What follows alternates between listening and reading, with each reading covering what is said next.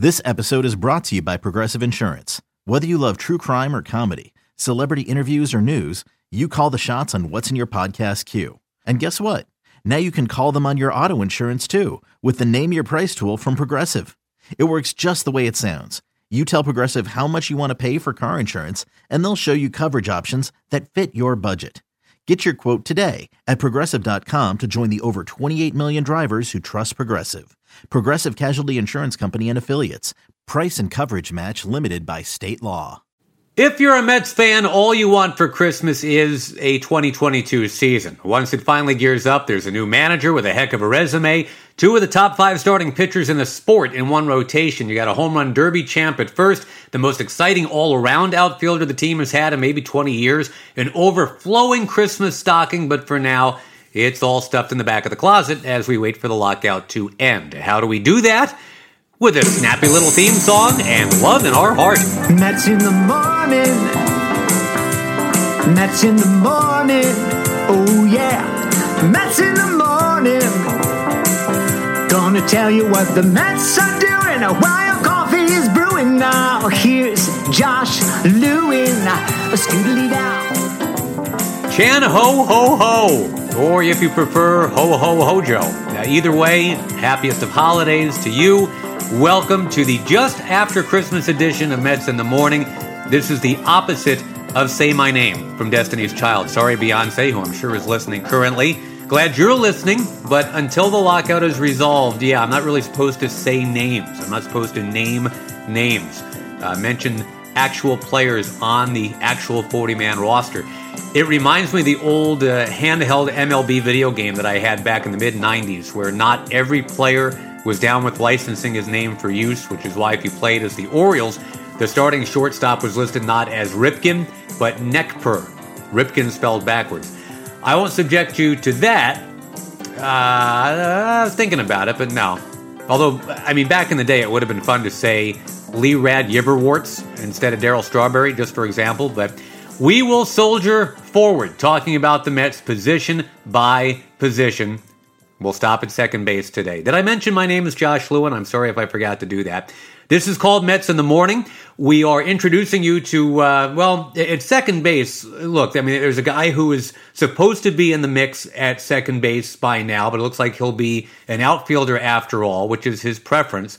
And I'm not talking about that guy that rhymes with Clef McWheel. I'm talking about a prospect in the organization by the name of Carlos Cortez, and we can say that name since he's not on the 40-man roster. But he is a very interesting minor league piece.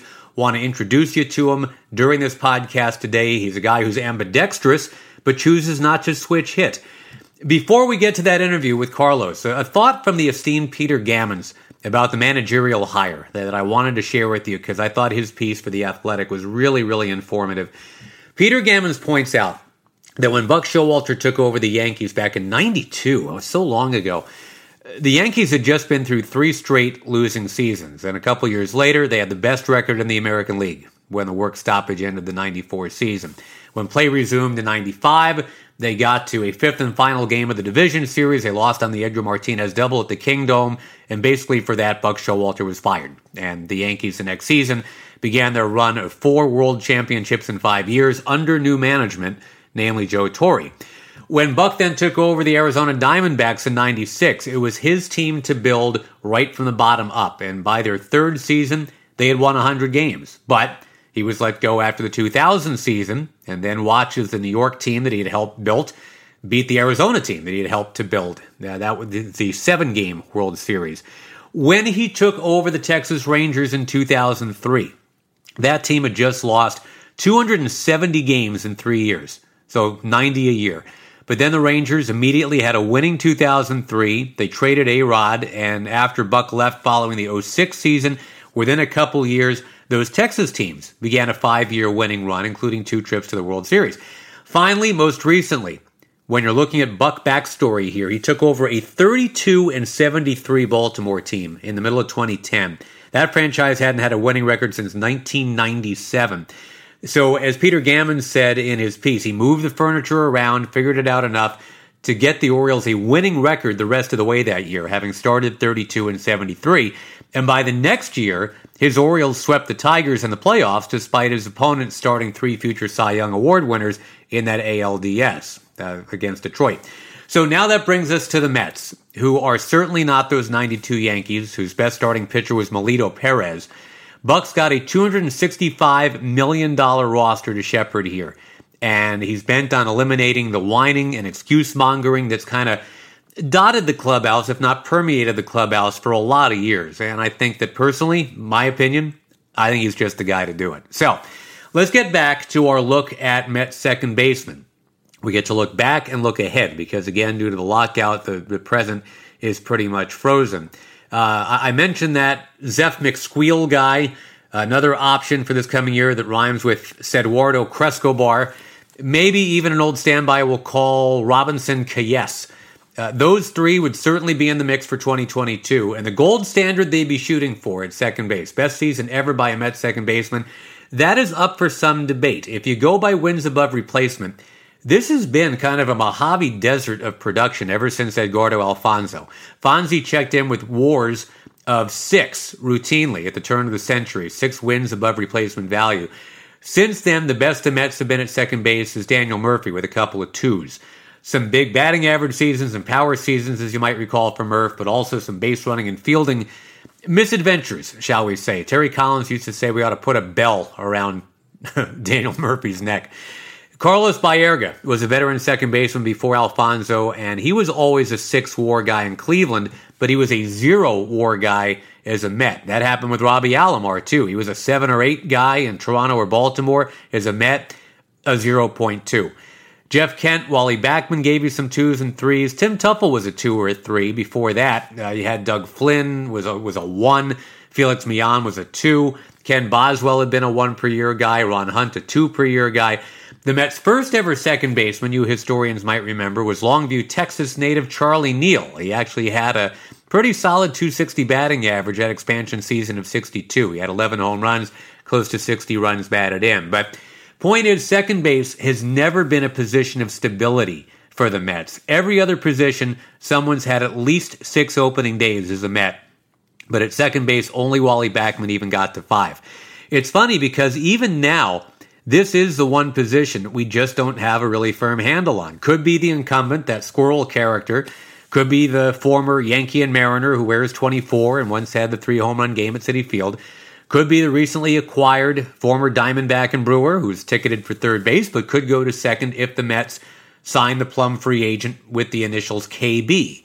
Not Kevin Burkhardt, but that longtime Chicago Cub who once made a World Series clinching pickup and throw across the diamond at third base. Down the road, it was thought that maybe Carlos Cortez could be a Mets second baseman of the future. It's a guy I'm going to introduce you to in a minute here. He's not a second baseman by trade, but the Mets tried him there a year before last in the minors. It really didn't take, and you'll hear in his words in a moment, he sees himself as an outfielder, and we have to hope that he'll still be in the Mets organization after the Rule 5 draft because he's eligible to be plucked away by somebody else. He's older than a lot of the other top prospects in the system. The Florida native is already 24. That's kind of strike 1. Strike 2, I hate to say this because I'm a guy who's about 5'5". The guy is small. He's only 5'7", but he's a stocky, muscular, 195 pounds, built very solidly. He hit around 260 at AA this past year. 42 extra base hits, only 1 stolen base. Now, I guess I see a little Wally Backman in him if he does end up at second base. But let's face it, he's got some tall odds as a short guy if he wants to play left field instead. Let's get you to the interview, which we did at the start of the Arizona Fall League season down in Phoenix in October. And we'll start it up, coming up right here. Okay, picture this. It's Friday afternoon when a thought hits you. I can spend another weekend doing the same old whatever, or I can hop into my all-new Hyundai Santa Fe and hit the road. With available H-Track all-wheel drive and 3-row seating, my whole family can head deep into the wild. Conquer the weekend in the all-new Hyundai Santa Fe. Visit HyundaiUSA.com or call 562-314-4603 for more details. Hyundai, there's joy in every journey.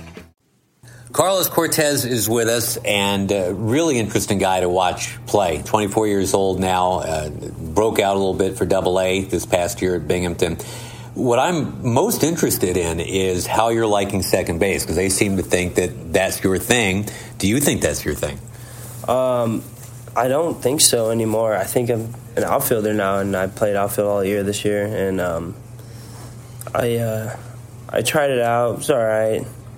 Struggled a little bit. Did well in Brooklyn, but struggled in St. Lucie. You're happy you're in the outfield, it sounds like. Yeah. I'm a lot better out there than I was in the infield. I'll say that. I hope you didn't lose confidence, though, because the reports that I'm looking at say, you know what, this guy actually has range. He's super athletic. So it's kind of like it's an extra club in your golf bag, right? If they need you to do it, you know you can do it. But the comfort, it sounds like, is in the outfield. Yeah, the comfort's in the outfield for sure. But, I'll do anything a team needs me to help win games, honestly. So, yeah. Well, and you're such a handy guy for so many reasons, but I think the biggest thing people need to know about you is that lefty or righty, not just hitting, but throwing. How does one become ambidextrous? How is that even possible? Well, when you got a crazy dad like mine, he'll kind of force that upon you, and then so naturally I was left-handed growing up, and then my dad's like, "Hey, look, you're going to be short and slow, like." Let's try and play second or something. And I was like, all right, whatever. Didn't really think anything of it. Started throwing righty and hated every second of it at first. It was so hard. And it's still one of the hardest things to do. It's very tedious and tiring. But yeah, just yelling at me, saying you got to do this, do it. And then eventually I got good at it. Got to high school, started playing multiple positions, and kind of blessed. I am blessed because I have him, and I have that ability to do that. And, because that's the thing. People can put in 5,000, 6,000, 7,000 hours doing it and still not really get great at it. So there must be some natural inclination in there. Well, yeah, I'm a little messed up. So I'm naturally, all my athletic ability is left-handed. Okay, but all my motor skills are pretty much right-handed. Do you brush your teeth right-handed? Right. I brush my teeth left-handed. Okay. Do you right-handed? Everything else is right-handed. The only thing I do is brush my teeth left-handed. It's hard to explain, but it's right, everything. So, yeah. But it's cool, though, because it's one of those things that I think sets you apart because, again, this is something that people can't really even fathom. It's just, but you've got it. So, hitting-wise, is there a difference one side to the other? I only hit left-handed. But, did you try to hit right-handed? No. My dad was always against it because he's like, the numbers say that you're going to hit bad on one side, so might as well just stay on one side. Get really good at that. Try and hit the lefty on lefty and try and get as good as you can at that instead of completely switching sides. And, some guys are good at it, but there's not too many really good switch hitters if you think about it. Yeah, no, it's true. There's only a handful that have ever won a batting title. So. Right, exactly. Now, kind of speaking of that, Edgardo Alfonzo is a guy that you got to learn from in many ways, not just how to play the infield/outfield, because he was good at that, but just kind of, I would think, how to conduct yourself. This is a guy with a lot of skins on the wall. He's a Mets hero. What was it like getting to work with Edgar Alfonzo? Fonzie was the man. Getting my first experience in pro ball, he was there. I was really, really trying to learn second base, kind of recreate myself. And he was there every day talking to me, just giving me tips. I'm pretty sure my first game in Brooklyn, I get a ball. Manny gets a ball, and we're about to turn 2, and he fires one at me, and I just my reaction was so slow because I stepped forward and the ball's just behind me, and I was like, dude, I don't know, I'm sorry, but I don't know what to do there. And he just explained to me, look, you can stay on the back side of the base, because I had a decent enough arm to where I can come from the back of the base instead of coming across, because I always learned to come across. And he's like, look, you can just stay back and stuff like that. And he helped me a lot there, and I appreciate cool. that. Yeah, and a guy like Tim Tuffle, I would think, is helpful too. Yeah, I love Tim. He's the man, and he's a freaking stud. Yeah, he's awesome. Well, you talk about skins on the wall. This is a guy that kind of a Mets hero in many ways. So, what was your knowledge of the Mets when you got drafted by them? Where you grew up, it's not like that was Mets heaven or anything like that. So, how quickly did you kind of get up to speed with who were the Mets? it kind of took me a little, I think maybe like that first initial spring training to kind of understand like what it was, what it is, because I just, you don't grow up in that environment of like a big market teams, like live close to the Rays and you see the stadium, it's just like whatever. Right. And you go to Citi Field and you're like, whoa, dude, like that's legit now. Yeah, right? This is like when they talk about the markets, like this is the market. This is the market you want to play for, and stuff like that. And it's eye opening, really. You got to play, though, for those that don't know, you went to Lake Howell High School, Winter Park, Florida, near Orlando, and I mean that's a great athletic powerhouse. I mean, bunch of NFL guys. Yeah. Davey Martinez, the Washington manager. There's a lot of good athletes that have come out of there. How much do you think you got better at your craft because you were challenged being around good athletes in that area? Yeah. Every Friday night, in college, you're getting a guy, or high school, sorry, you're getting a guy. I mean, he's legit. He's probably going D1. Yeah. Every Friday night, you got some guy that is going to be a pretty good player one day, and I think that helped in playing on the travel ball teams in that area. Excuse me, in that area, had all legit players. I mean, within that 50-mile radius of like Tampa, of all of Central Florida, it's ridiculous talent, and it's really unbelievable, and it's. Yeah, I mean, there's a lot of professional baseball players from there right now that I know of, and it's incredible, the talent. And then for college, and I'm curious about how you ended up at South Carolina. It's a great program. I mean, obviously, wonderful programs, kicked out a lot of really good big leaguers, but you're in Florida, and there's a lot of good college baseball in Florida. So what got you to SC? So I watched the 2010 National Championship game. Okay. And watched Whit Merrifield walk that game off, and I was just like, I have to go here. Like there was no other place that I wanted to go to. Originally, I wanted to go to Miami. I grew up a Miami fan, and I saw that. I was like, I got to go there. I went to a camp as a freshman, and the place was just like out of this world to me. And I was like, there's no other place that I want to go to. And then played well enough. My early years in high school, did well enough, I guess, and then got offered as I don't know when, sophomore, junior year, maybe. But yeah, I told everybody else that like I'm going to South Carolina, and when they offer me, like I will accept the offer. Boom, just right away. Yeah. I told a few schools that, and they're like, okay. Yeah, that's such a ringing endorsement. I mean, because again, I think you would have had the pick of the litter wherever you wanted to go. And it's funny because for those that don't know, Columbia, South Carolina, the Mets have a single A team. The Fireflies are there and all that. So it's kind of weirdly full circle in the Mets organization, right? Yeah. So I don't think they're the affiliate anymore. Not anymore. Yeah. But that stadium's unbelievable too. But yeah, there's no place that I wanted to go to college, and I don't regret any decision.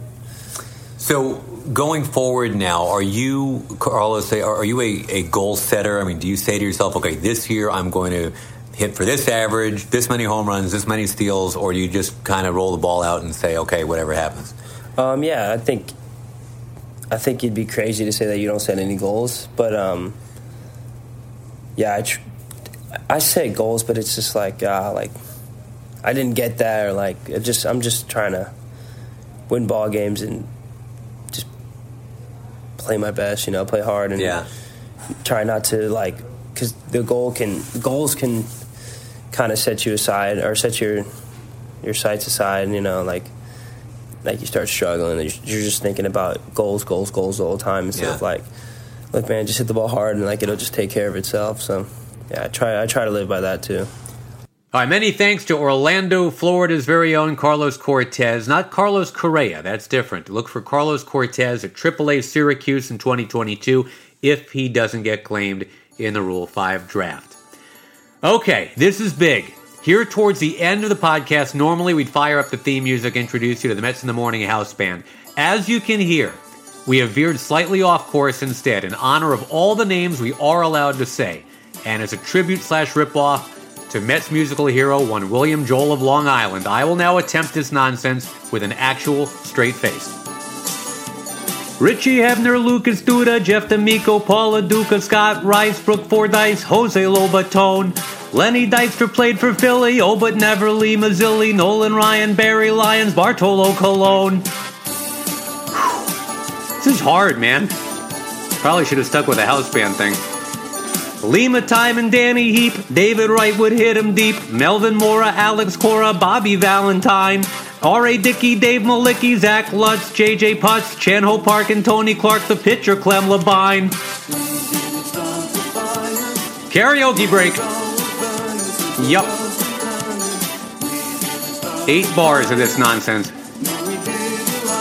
Ugh.